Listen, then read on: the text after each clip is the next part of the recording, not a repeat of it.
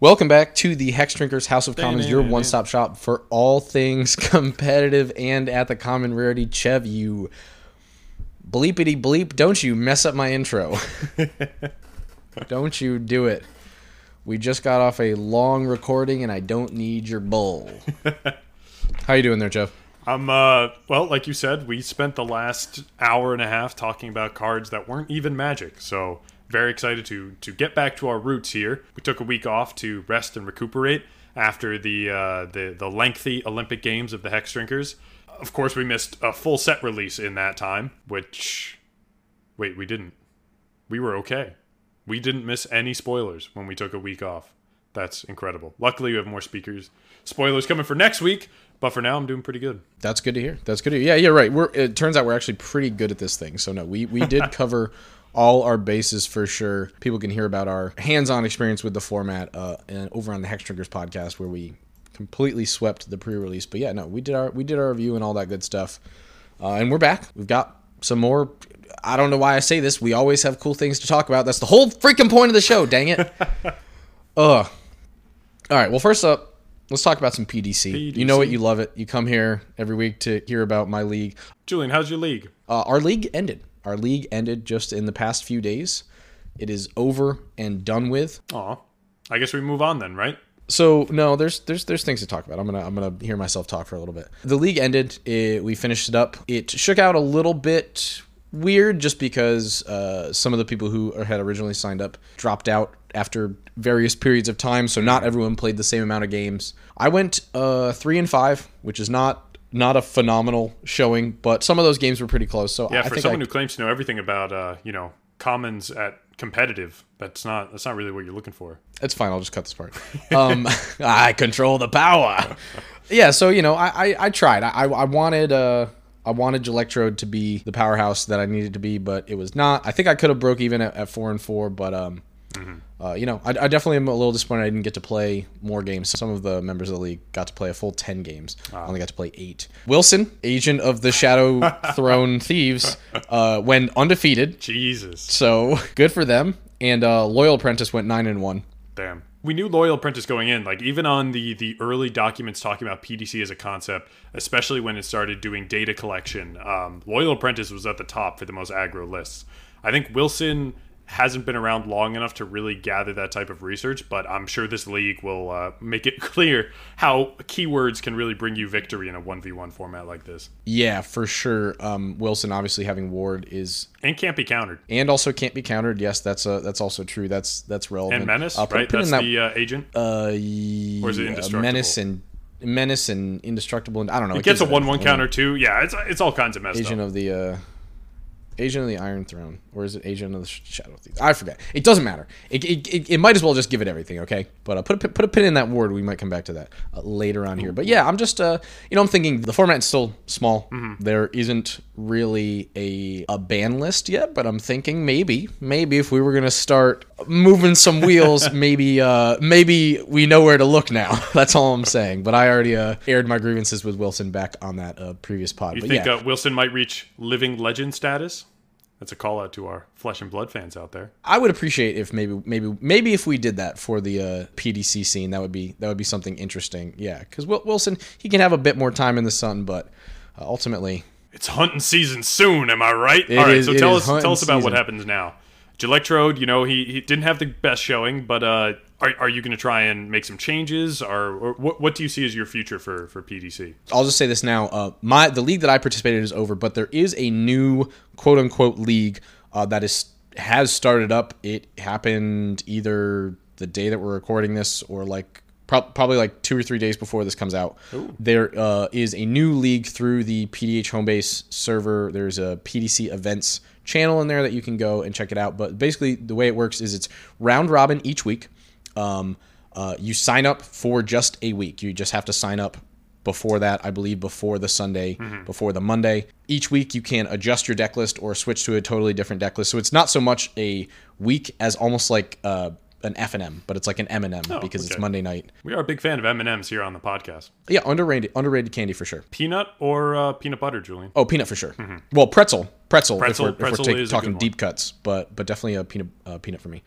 But yeah, so that's going to be something that I'm going to be looking into. Cool, because like I said, not being able to change Electrode or pivot my deck throughout the whole 8 weeks that we were doing this, 2 whole months, I guess, that we were doing this was a little bit hard. So yeah, being able to kind of just really test things out, but still play against a lot of competent players and a lot of different strategies is going to be a lot of fun. Yeah, it's also much more open to new players, because I know when we started this, we were both very new to PDC, and Electrode kind of came up from the few games played against a couple lists we pulled from the PDC database. I think largely was from one of the original Italian leagues. Without a lot of expertise, you can quickly, as we discussed on this podcast, we could quickly find the issues with Electrode that would make it even more powerful. And then knowing that and still going into 6 more games where you knew you weren't playing an optimized build had to be a little bit rough. So especially for people that are kind of getting into this to try something new, being able to switch every week means you can kind of tweak as you go, as you learn more and more about the format. I think that's really good. I will say one thing, something that I feel like at least I, and I think you as well, do with our EDH decks is we'll get like one game in and we'll be like, okay, now I'm going to tweak. And I feel like a lot of times people don't give the proper amount of testing to a deck before they start tweaking. So I think 8 games was too many, but I definitely think that maybe 4 or 5 games of really learning the in and outs of Electrode and then really seeing where the weaknesses and strengths was good. But like you said, if you want to bring just all sorts of different decks to this new weekly sort of event that they're doing, you can test all sorts of stuff out, or if you're really trying to hone in on a deck, you can as well. For Electrode, a few of the changes that I'm thinking, a few of the big pickups, definitely think I need a few more lands. I think the biggest thing is, I think Electrode needs to shift more from being like basically balls to the wall red deck wins style burn list almost, to something a bit more mid-range or properly tempo based. That's going to be adding more lands. I'm only running 30. There were enough times when I was a little tight on mana that I'm like, okay, I just want to make sure that I have it. Especially in those later weeks of playing games, I was seeing a lot, like I was saying on the pod, just seeing a lot more decks that just kind of looked like cPDH decks. Yeah. So I think I can go a little bit bigger. I don't need to focus on just blitzing every game. Even though Loyal Apprentice is so powerful, I think playing some larger things, that's going to include some counter magic, some bounce to remove things that even, I'm not playing black, so I can't destroy target creature, but if I can bounce a Wilson, set him back, stave off that tide. Shift more towards a mid-range sort of tempo deck. Also, I saw some considerations that maybe I could even try and add some combos. I don't know if I'll do the full like High Tide or Chaomancer. Right, that takes a lot of slots, especially in a deck that's trying to be a little bit more aggressive.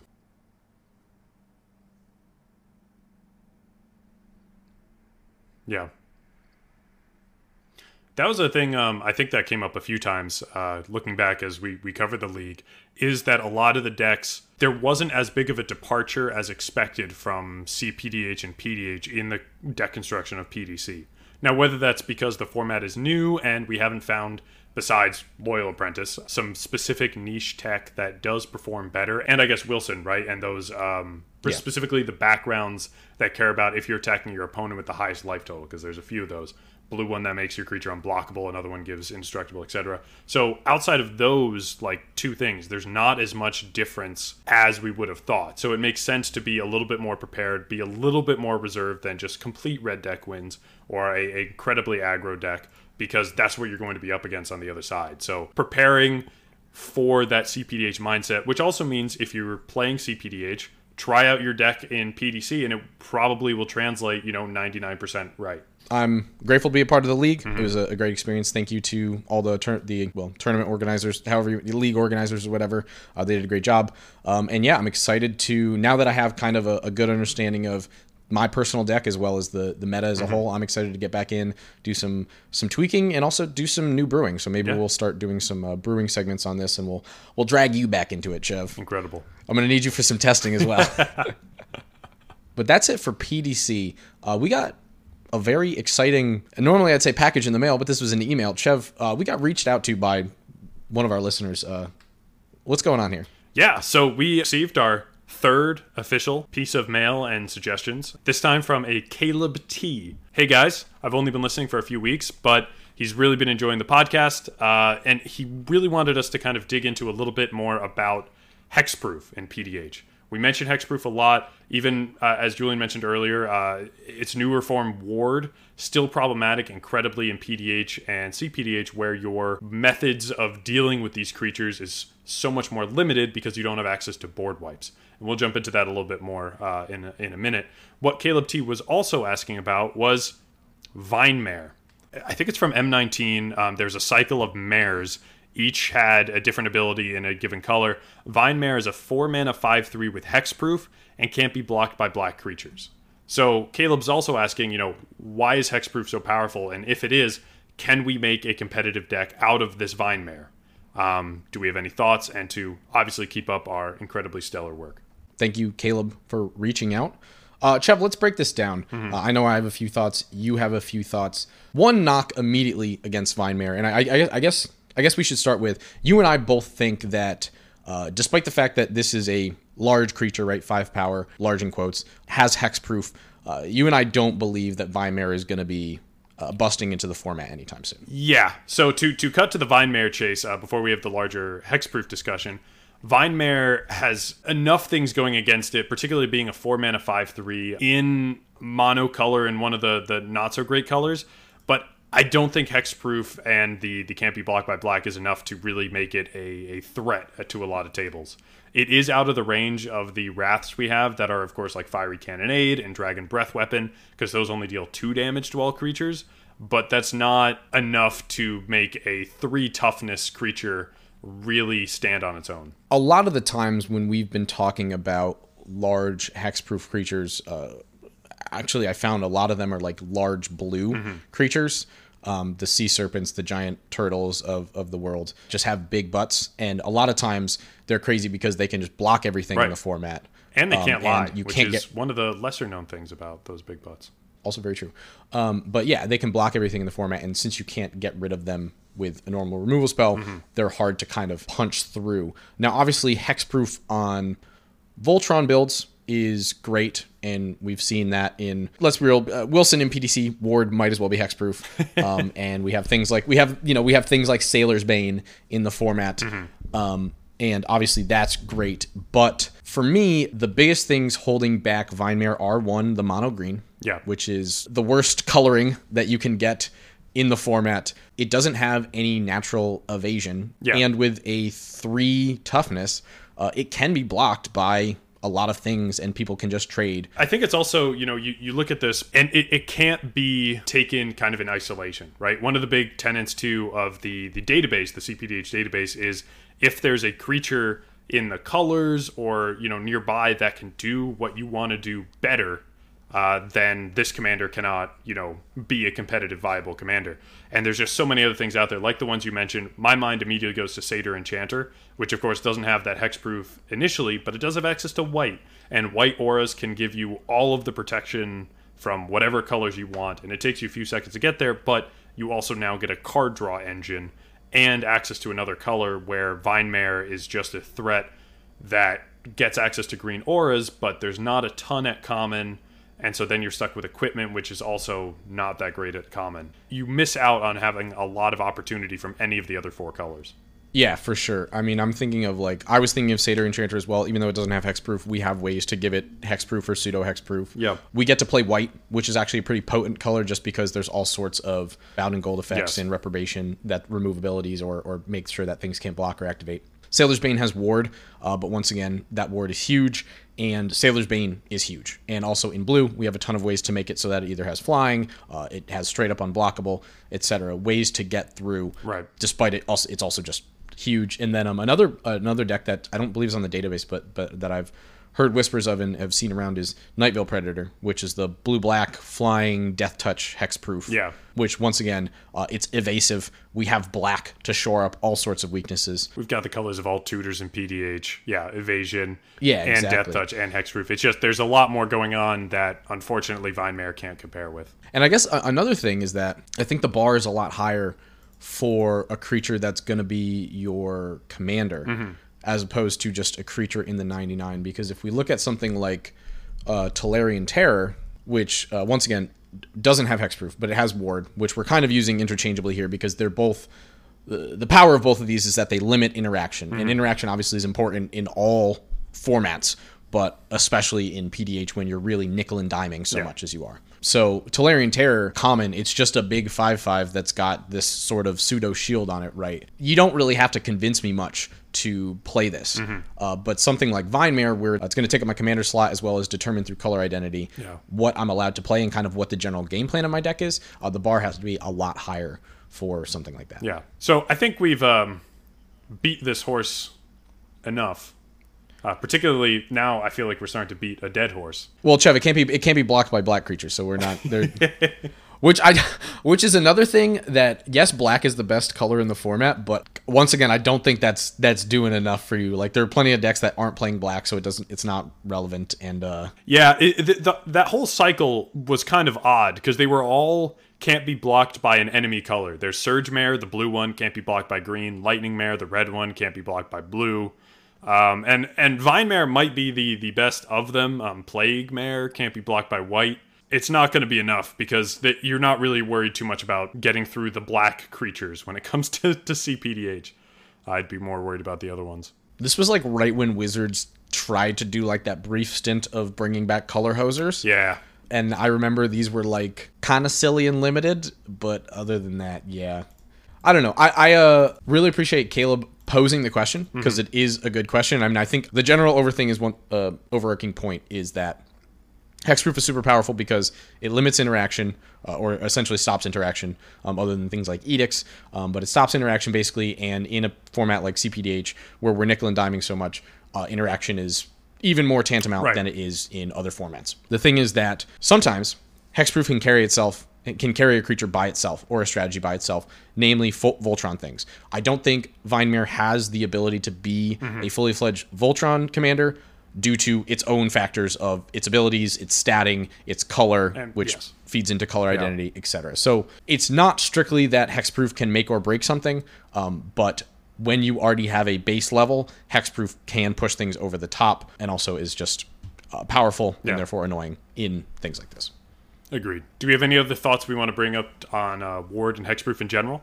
Kind of re-hitting the highlights, especially in Wilson in PDC. That Ward was super effective and is seen as kind of a way to enable some interaction. But I think a lot of the times we find that creatures with Ward, even the problematic ones, will stick around a turn or two longer than they actually should because everyone is playing chicken in a social game or a 4-player game to see who is going to pay that cost. I think there's a political aspect there where more times than it should be, you end up waiting a little bit extra to deal with that threat as opposed to just eating it up front because you don't want to be the one who expends those extra resources. Kind of like the idea where a lot of the times people don't attack the turn they should because they're waiting to see what everyone else does. And so it's like that one turn delay. And that can mean a lot to the big Ward creatures we have. Unfortunately, I was going to say I would be interested to see what Vinemare does in PDC because obviously now when we're only attacking one player, a 5/3 that's got Hexproof is a bit more potent. But I just don't think there's any reason to run a green-based aggro deck unless you're running Wilson. Right, and then you have access to another color, any color you want. Like, you can play different flavors of Wilson, but... Exactly. Yeah, that does come down to... or that is one thing that is a struggle a little bit when we cover largely cPDH, is we have to think of the best of for certain strategies and colors. That does limit your options because then you always have to consider, okay, why am I playing this over something else that's better? And when you put it to competitive, you can't really use an argument to the same effect of I play this because I want to.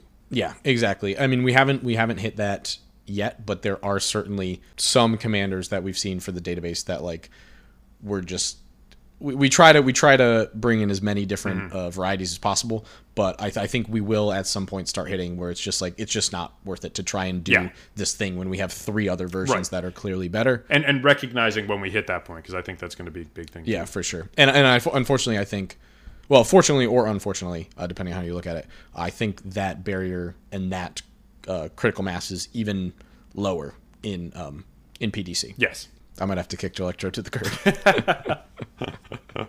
I'm gonna try, but yeah, we just wouldn't have this problem if Wizards just didn't print these stupid uninteractable mechanics. That's all I'm saying.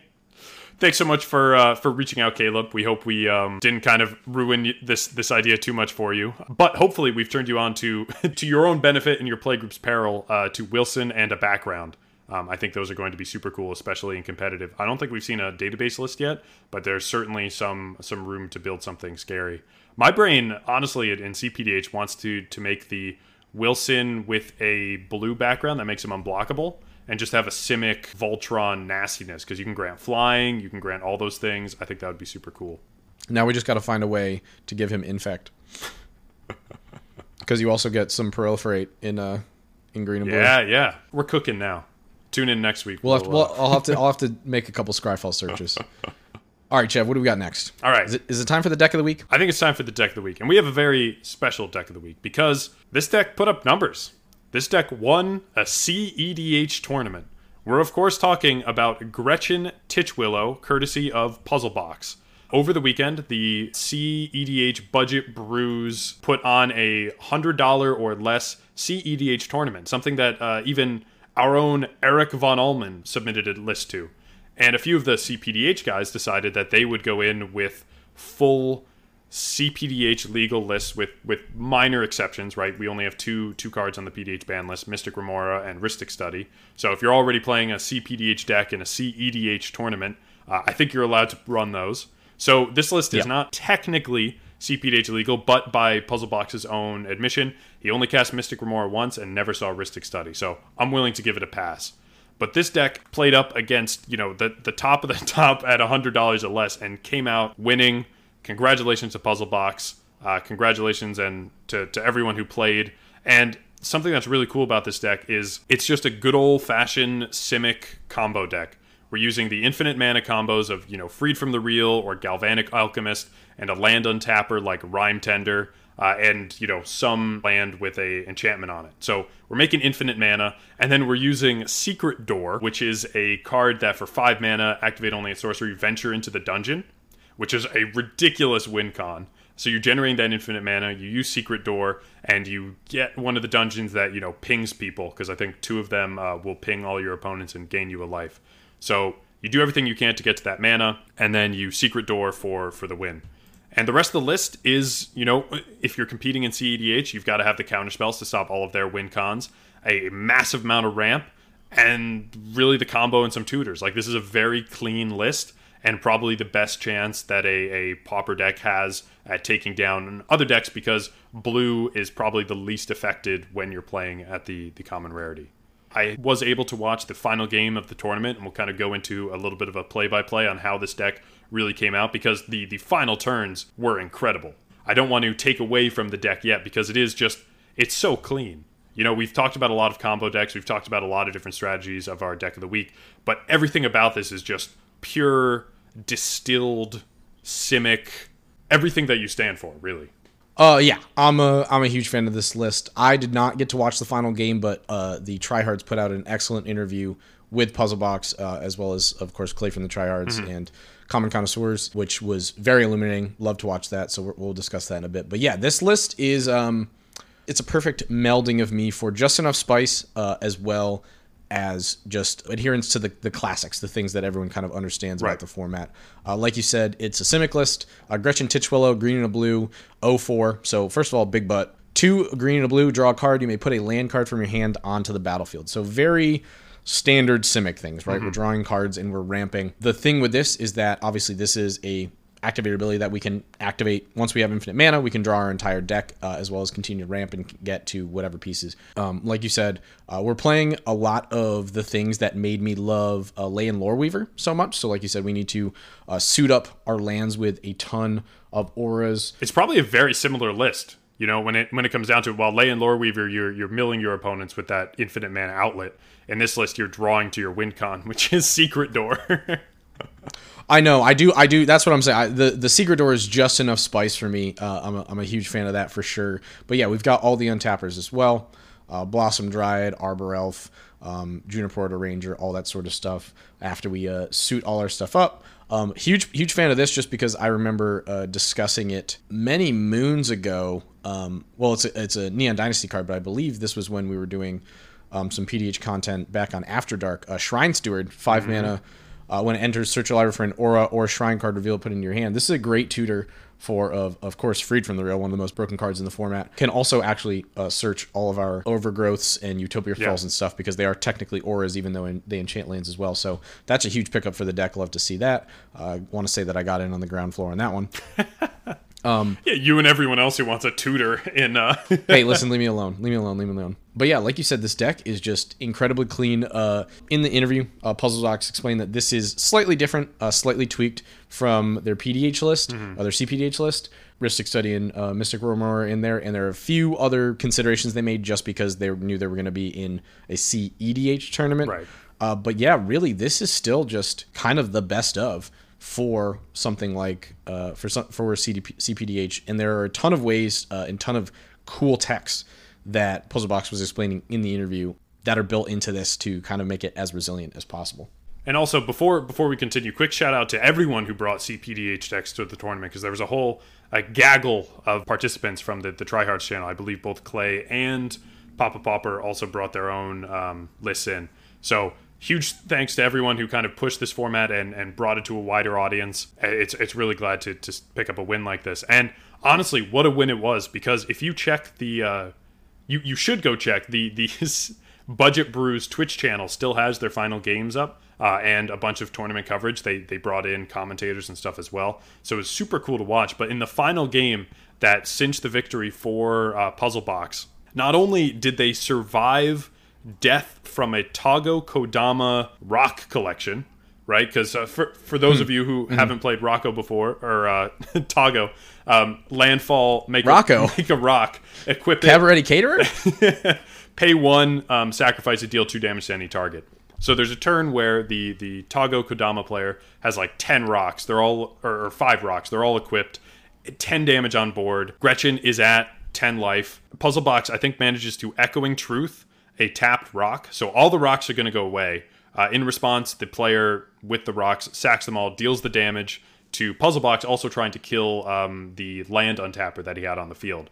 At which point he uses Tamio's Safekeeping, which, for those of you who don't remember, it also has life gain. 2 life, baby. And that's what kept Puzzlebox in the game with 2 life after getting hit for lethal with these rocks. It was just the extra from protecting his one creature. So that was a really cool interaction to see. Then, just like Julian mentioned, just like the simulations, Puzzlebox was able to use Shrine Steward to tutor a Freed from the Real in the final turn with the untapper that survived the barrage of rocks. And after all that was put together, someone tried to Chaos Warp the untapper, but Avoid Fate came to save the day. One of those nifty green counter spells. And it, just like everything that in that final game was to a T before winning with the Dungeon Door combo. All in all, incredible game, incredible deck. This is probably the most famous deck of the week that we have done and will do for quite some time. I think we also need to mention the real man of the hour, Aether Spellbomb. Yeah. Oh God. This was discussed extensively in the interview. We're gonna talk a bit about this interview here, but I highly recommend that you all watch it. We'll have it linked in the show notes and stuff.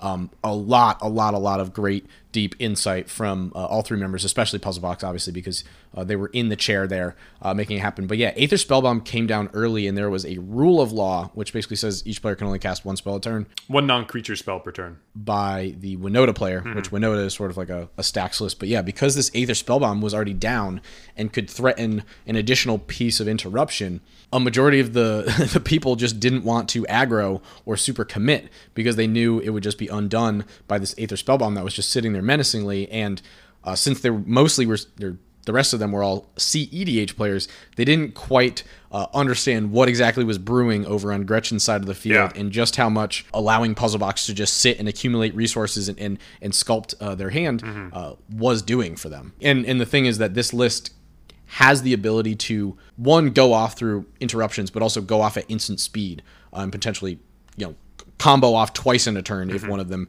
gets interrupted, which is absolutely nutty. So yeah, a few different ways to make infinite mana, and then a few different ways to win as well. One of the funniest things I thought was that technically when you were going through the dungeon loop, there is rooms that will force you to draw a card. So you potentially can deck yourself out. So in this, we obviously have Mystic Sanctuary because that card is just busted. But we have Mystic Sanctuary plus Reclaim and Archaeomancer. Basically, you can loop those together since you already have infinite mana to essentially infinitely put it back on top of your deck so that you do not deck out as you drain your opponents, which I thought is just hilarious. I mean, we don't have Ulamog out here, so we gotta Ulamog at home. Just always barely right on that tightrope. Oh, I'm not dead yet. Not dead yet.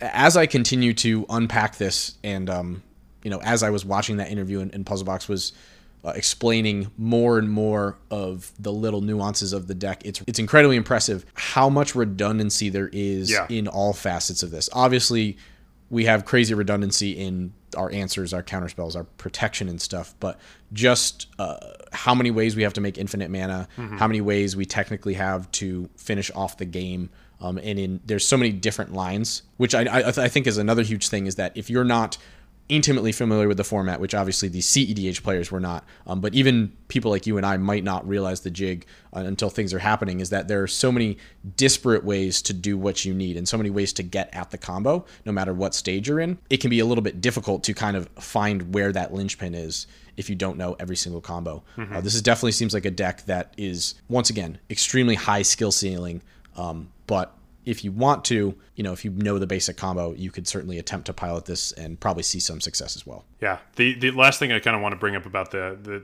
deck list is more of a general statement. What I remember when we first got into cPDH was really the push from Papa Pauper about the spell bombs and seals, which are some of the best removal and interaction you have in PDH. And you think, like, coming from other formats, you're like, this telegraphs like the move. And just like what happened in the final game of this tournament, sometimes that's a good thing. Yes, having a disenchant in hand when someone kind of swings at you with a big hammer is useful, but having one on the board so they know that what's going to happen if they do can play that political angle in a 4-player game, that is really powerful. And, you're not always going to be getting around a rule of law in cPDH, but having that on board and not in your hand, because there are so many discard effects and stuff too, is kind of really useful, especially for the seals where, you just sacrifice them to get the effect. But the spell bombs see all kinds of play as well. So just because they seem like a small bit of tech, don't immediately discount them from a list. Chev, we in the business call that the threat of activation. Even if you don't activate it, the fact that it exists there and it's kind of just staring you in the face can often psych players out. Obviously, politicking is a huge portion of any multiplayer format, and to their credit, Puzzlebox, or at least I was told in the interview, Puzzlebox did that excellently throughout that game. But just kind of having that as a deterrent there can really get you some huge advantage, as well as, of course, the seals being all enchantments, the spell bombs all being artifacts. There are, of course, cards in the format that synergize with these things. Definitely want to be playing Seal of Primordium in any sort of like Satyr Enchanter list, right? Yeah. Because not only does it do the thing, but when we put it down, it draws a card. Or Seal of Cleansing, I believe, is the white version of that. Check out the list. I'm sure it'll be on the database soon. Yeah, I'm excited to have this one. I cannot hide my biases. I'm a sucker for green-blue combo decks. I love the Ley and Loreweaver thing. I think the only thing that I have to say is, and I probably believe Puzzlebox, but my honor does not allow me to officially agree. They said that this is better than Tatiova. Listen, I do love me just some activated abilities that don't have any tap or cost. It's just mana, because I can generate infinite mana all day. So, but I do say my honor does not allow me to not defend Tatiova. But might need some PDC showdown. Gretchen v. Tatiova, the longest game ever recorded. Can we get an all Simic pod? Laylor, Gretchen, Tatiova, and who's another Simic? There's one that caught these spells or something. I think Strixhaven had a bunch of wild ones. Yeah, I think there's a Zimone, right? That's like put 2 lands down or something. Yeah, there's Zimone. There's I think Quandrix, Apprentice, Guild Mage, Apprentice is I think is a list that is I've seen around. Simic pod, let's go. Anything else you want to say about this deck, Jeff? No, I think that's about it. Congratulations again to Puzzlebox, and thanks for everyone who brought cPDH to the big leagues. Yeah, Puzzlebox, please bring this to the database, and please put a primer on it so I can someone with a small brain like me can figure out all the interesting lines, because I don't want to have to go back to the interview every time I have to consider a play. Given Puzzle Box is on the DDB committee now, I think it's only a matter of time before it ends up there. And I think we can get around any potential questions of biasy by given its recent performance. Yes, correct. It's one hell of a thing to put in the primer. Is it good? Well, it beat rares and mythics. I mean, I think also part of that was Puzzle Box being an amazing player as well as an amazing politician. But yes. No taking away from Puzzle Box's excellent piloting skills. Once again, shout out to the Budget Brews Bull, where we the site that graciously allows us to currently host the database. But shout out to them for putting on a crazy tournament. They had coverage. They had, I think, like 100 players or something. It's like 12 hours long or something too. Yeah, games were firing like near instantaneously. So shout out to them. That's an awesome event. I'm definitely looking forward to whatever they put on next, and maybe I'll have to throw my hat into the ring as well with a cPDH deck, because Lord knows I'm not learning how to play cEDH. So. Oh, all right. I think that's it for this week. We narrowly avoided Jumpstart spoilers, but expect some of those next week with some of the downshifts and some of the new cards. We got some spicy ones. Already eyeing a few for Torwauki. Yeah, we've already seen a few new good commons as well as some creatures that could go in the command zone. So we'll cover all that and more next time. Yeah.